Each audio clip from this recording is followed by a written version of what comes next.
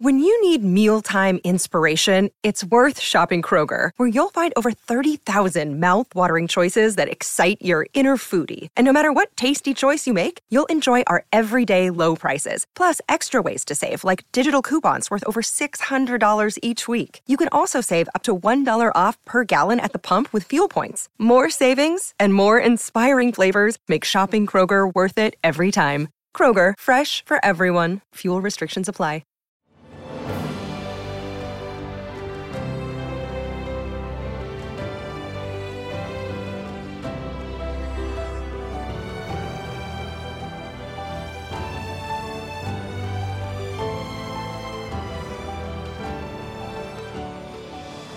Welcome to the newest episode of Beyond the Fame with Jason Fraley. I'm your host, Jason Fraley, picking the brains of the top filmmakers, musicians, and artists of our time. Rufus Wainwright performs live at the Anthem in Washington, D.C. this coming Tuesday. We spoke about his versatile career of pop and opera, including being named Rolling Stone's Best New Artist of 1998, recording Hallelujah for the Shrek soundtrack, and even donating sperm to Leonard Cohen's daughter to raise a child of his own. Hello. Hey, Rufus Wainwright. Thanks for joining us on WTOP. No problem. Hello. It's been a long time since I've played DC, so DC proper. I've done little gigs around there, but yeah, no, I'm very excited to get back to our nation's capital. Are you excited to get back to touring in general? How has the last year and a half been for you? Like, where does this show fall for you in terms of getting back out? Yeah, I mean, for me, I have managed to stay busy throughout the entire pandemic. I actually needed the time to just sort of focus on songwriting and even practicing piano and also working on like some musicals and stuff. So I took it as a gift actually. But yes, I miss traveling. I miss seeing my fans, and I do miss just the electricity, I guess, of a live audience with a live performance. So I am excited to get back out. Well, wait a second. Before you said you were working on some musicals during the pandemic. What's that about? Yes. Well, I mean, I can't announce anything formally, but all throughout my career, even since my first album, I've constantly been asked, when are you going to write a musical? This is ridiculous. I mean, your material is so, it's just very suited and for that style and is very much part of that tradition. So I'm now finally, taking on that challenge, and I have 3 or 4 options, as is often the case in the musical business, because it is such a hard monster to wrestle. And yeah, no, I'm going to go wholeheartedly in that direction in the very, very near future. Great. That's exciting. We can't wait to see what the musicals are. And I mean, there's so much. I mean, yeah, you can do all different sorts of mediums. We've seen you do operas. We've seen you do these Shakespeare sonnets, set to music. We can get to all that in a little bit if you want, but take me back to, the beginning of your music career. I mean, you were born in 73 in New York State, but how did you get into music, as a kid? I guess both your parents were musicians, right? Is that what did it? Yeah. Yeah, no, I mean, I was a kind of poster child for kind of showbiz lore in the sense that, I mean, I wasn't quite born in a trunk or anything, but my first ever crib outside of the hospital was a guitar case. So actually modified bandwagon. Yeah, you weren't born in a trunk. Yes, not quite the bandwagon, but yeah, but it's more the folk rock version. So because my mom went to my dad in the in the studio after the hospital, anyways, and they didn't have a crib, so they put me in a guitar case, and from a very, very early age, I expressed a real precocious nature and love to sing and perform and my mother very much took on the challenge and really enjoyed that whole process. She loved to teach people music in general and to play music with people. So to have her son so eager, I think, was a real blessing that she took advantage of. And here I am today. So it started really early. And then And then, also my sister, Martha Wainwright, she got into it. And then my other sister, Lucy Wainwright, later, Lucy Wainwright wrote. So it seems to be, I guess it's the family business. And we're all just trying to keep the department store and, working. I love it. Born in a guitar case. I love that. Well, cool. Yeah. So you have all these family influences, but when do you think when was that like pivot point from being like, okay, I'm just, it's a thing my family does, to you saying, you know what, I'm really, Right. really going to try to take this seriously as a profession? I mean, you mentioned earlier opera. I when I was about 13 years old, I had a major conversion to opera. To a lot, I was kind of plunged into this passion for that type of music, and it was very dramatic, very intense, very very quick. I just heard one piece. I was listening to Verdi's Requiem when I was about 13, and it just, I don't know, it changed my life. And after that 2 hour um here, that 2 hour kind of seance or whatever, I could only listen to opera, and that, I think, was really for me the beginning of my personal journey into the world of music, and specifically, especially with songwriting, because I knew very well immediately that there were so many, uh, how should I say this? I don't want to call them tricks, but just there's so many tools, and such a history in opera that I could then take from and learn from and incorporate into my songwriting and make it into this whole other kind of approach. So I think really once I hit the opera iceberg, that's when my ship sank, and I became who I am today. I love that you describe it as a conversion, a seance to opera. It's almost like a spiritual experience for you. I love that. Oh, it was very much a spiritual experience. In fact, I to this day, I give it that much importance, and I do credit opera actually with saving my life on a couple of occasions. Wow. So you said you hit that iceberg of opera, and then your music career is Yeah, born.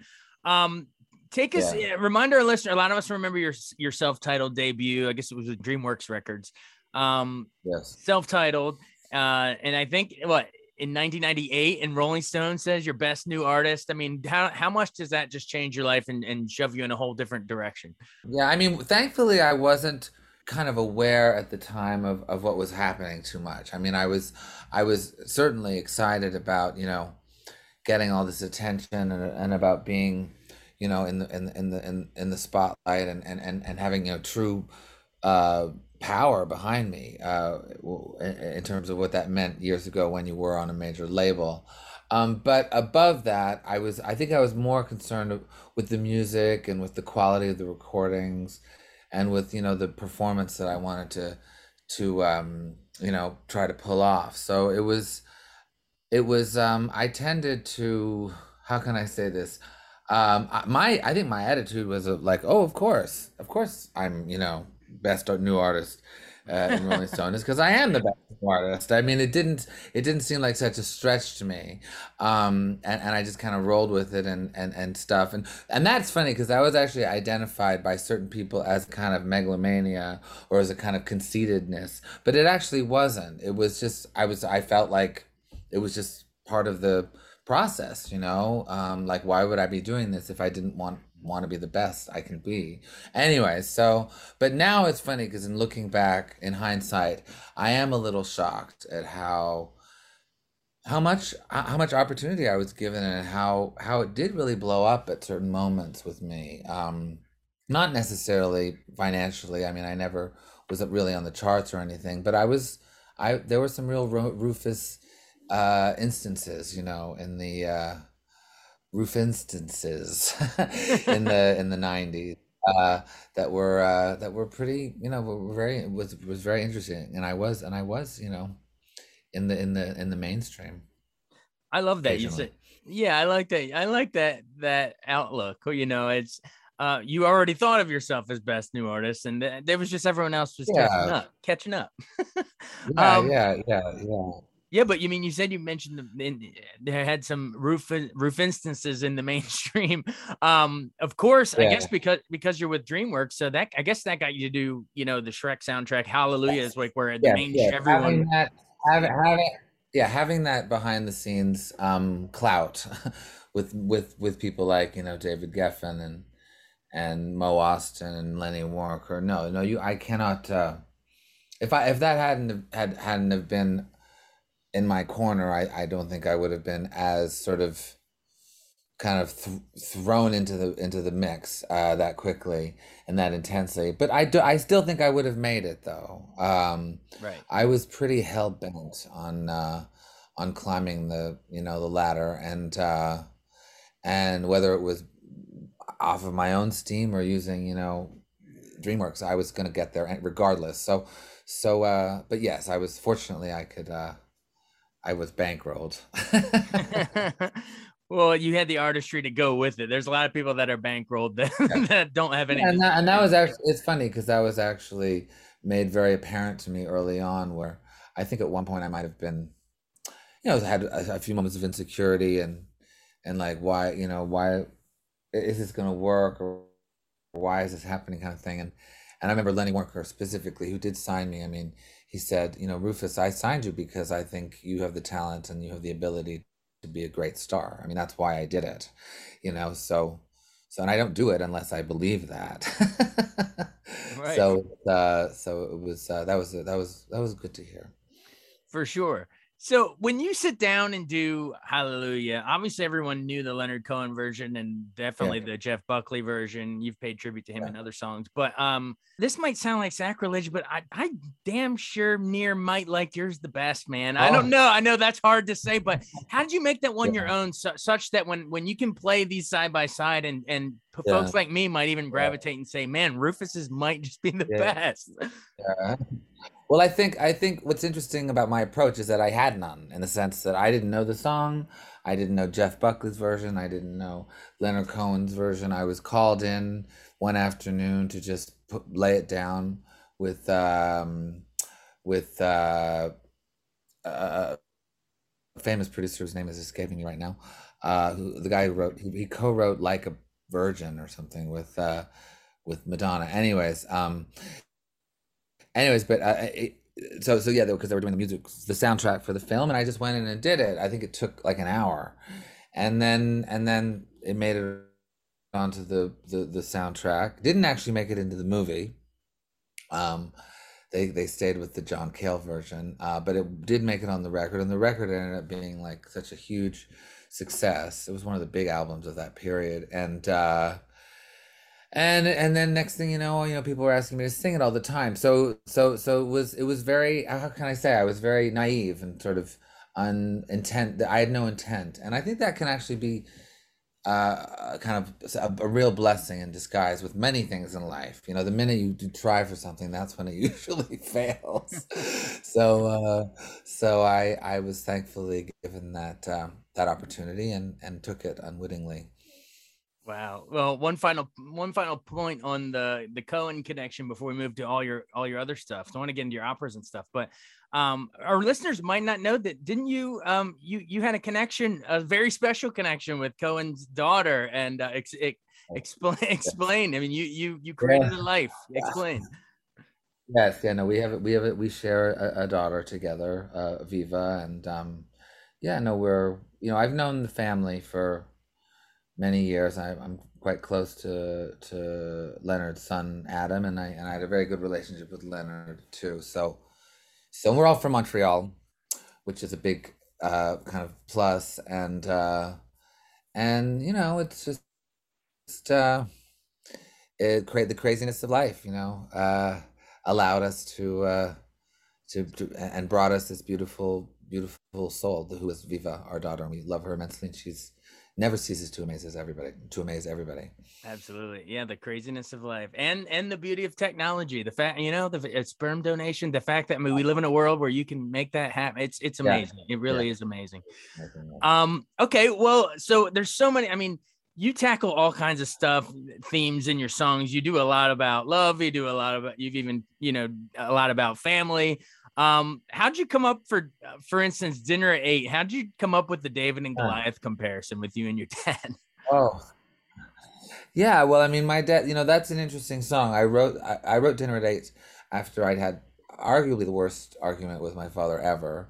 Um, and, uh, and we were in Shelter Island, New York, which is in Long Island. Anyways, and we had this big fight, and I actually had to leave the house and drive back to the city that night because we didn't want to talk to each other for a long time. So I went home. I was living at the Chelsea at the time. Went back there, wrote Dinner at Eight, and then magically forgot about it for about 3 or 4 years. Actually, it just sort of drifted away, and I didn't put it on, my second album, Poses. Um, but then when it came time to make Want One, my third album, I was just thinking about songs, and then it kind of trickled back into my mind, and what I had, with the whole David and Goliath thing, what I had originally stated as a sort of aggressive, what is it, an aggressive example or allegory of my father and I's troubled relationship. I then, in hearing the song after several years, realized that in fact it's a love song. It's about reaching out. It's about, like, perhaps killing Goliath, but then maybe only injuring him and then bringing him back to life and becoming friends. So it's I'm happy that I recorded it, after letting it, that whole situation simmer down a bit, because so much of what we do with our parents is really about love and trying to connect, and it's always good to, but you don't see that immediately, obviously. Totally. Well, thanks for walking me through all that. That's great. I loved hearing the backstory there.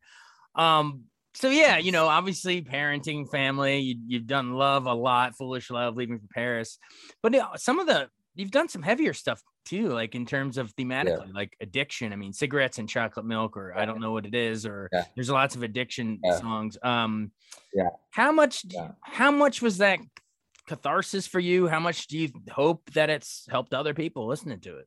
Yeah. Well, I mean, I had this amazing aunt named Teddy, my Aunt Teddy. She was my dad's sister. She sadly passed away about a year ago. Anyways, but she had, she was in recovery, and her whole thing was, Rufus, alcoholism doesn't run in our family, it gallops. Oh man. And so it's always been, it's always been around, and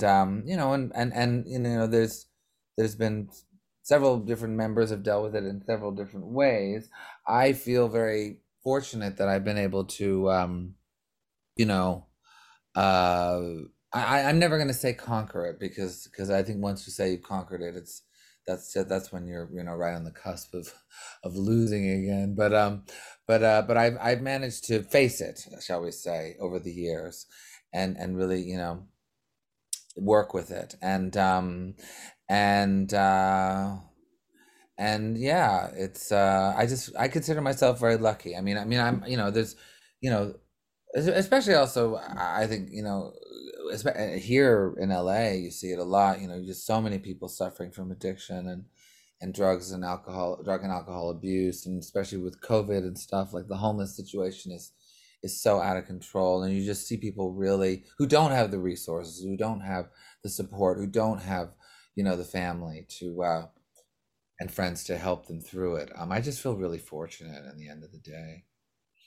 Yeah, well, I'm very, hats off to you that you, like you said, not only beat it, but you face it every day. I guess, yeah, you don't want to jinx it, but yeah, you face it every day with courage, and yeah, it's nice to see how everything's turned out for you. I guess next year, it'll be 10 years married, your husband, the German arts. Yes,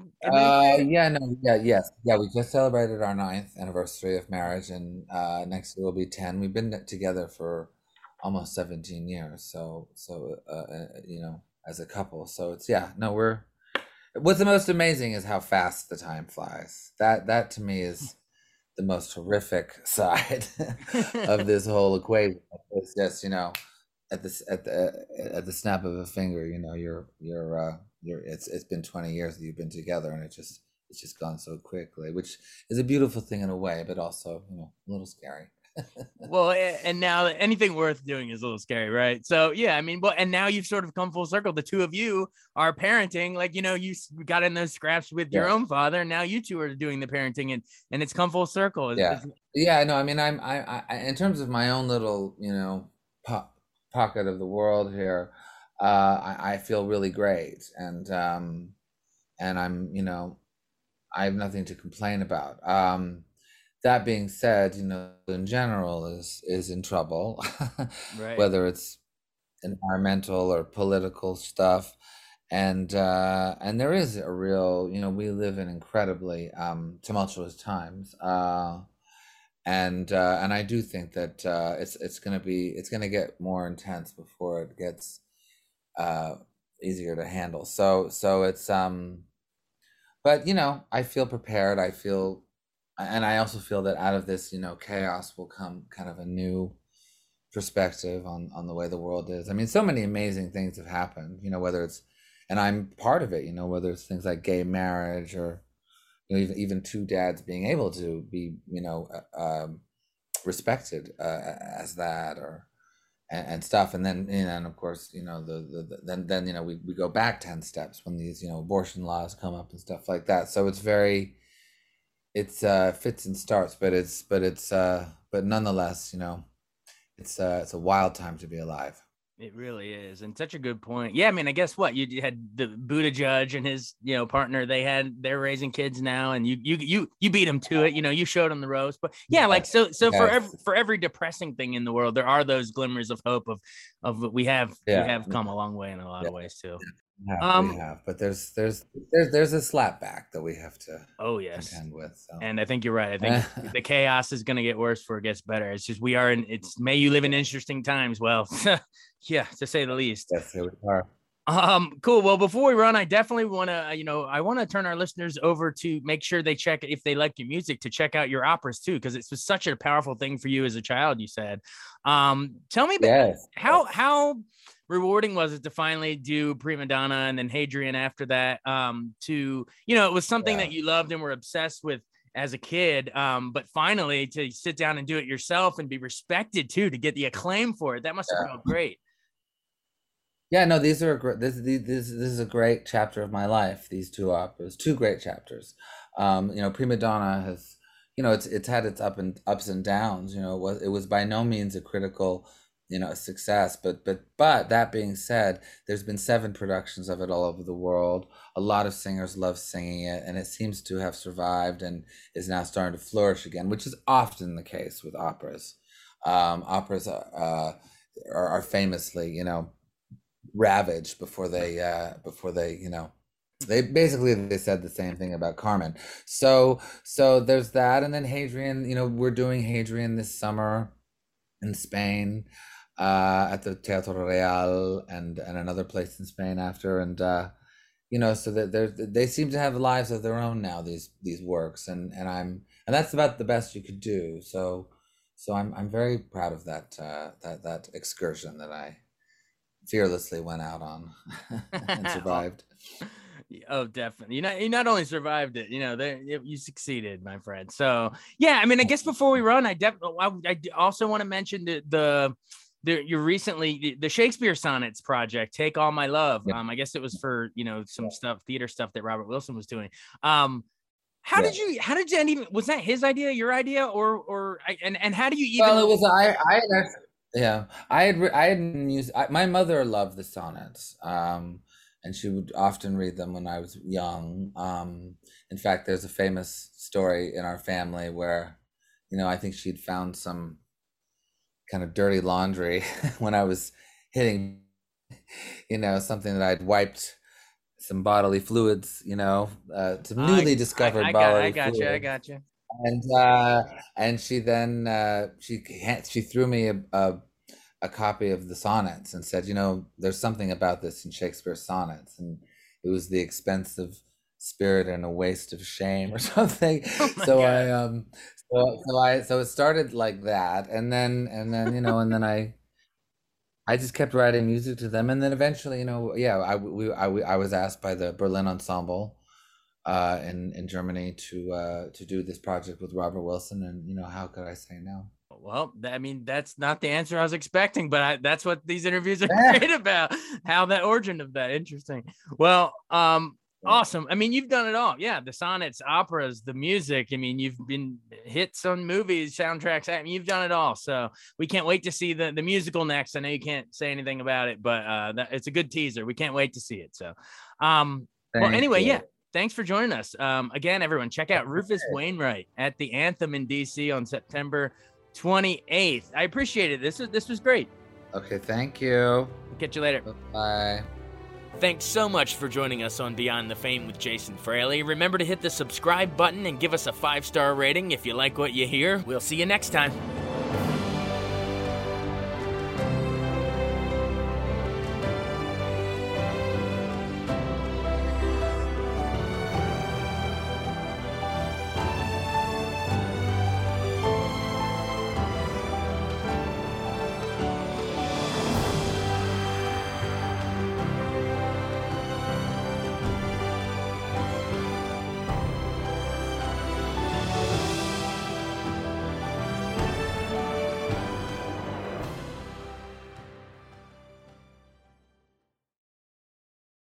I wanted to take a second to tell you about an app I really enjoy. Living in the DC area is great, and Podcast DC gathers all of the local shows that I like all in one local app. Health, sports, local news, politics, and so much more. Podcast DC is the new local app with hundreds of DC area podcasts to choose from. I can earn exciting rewards just for listening and share the podcasts I love instantly. Available in the App Store or in Google Play, listen local with Podcast DC.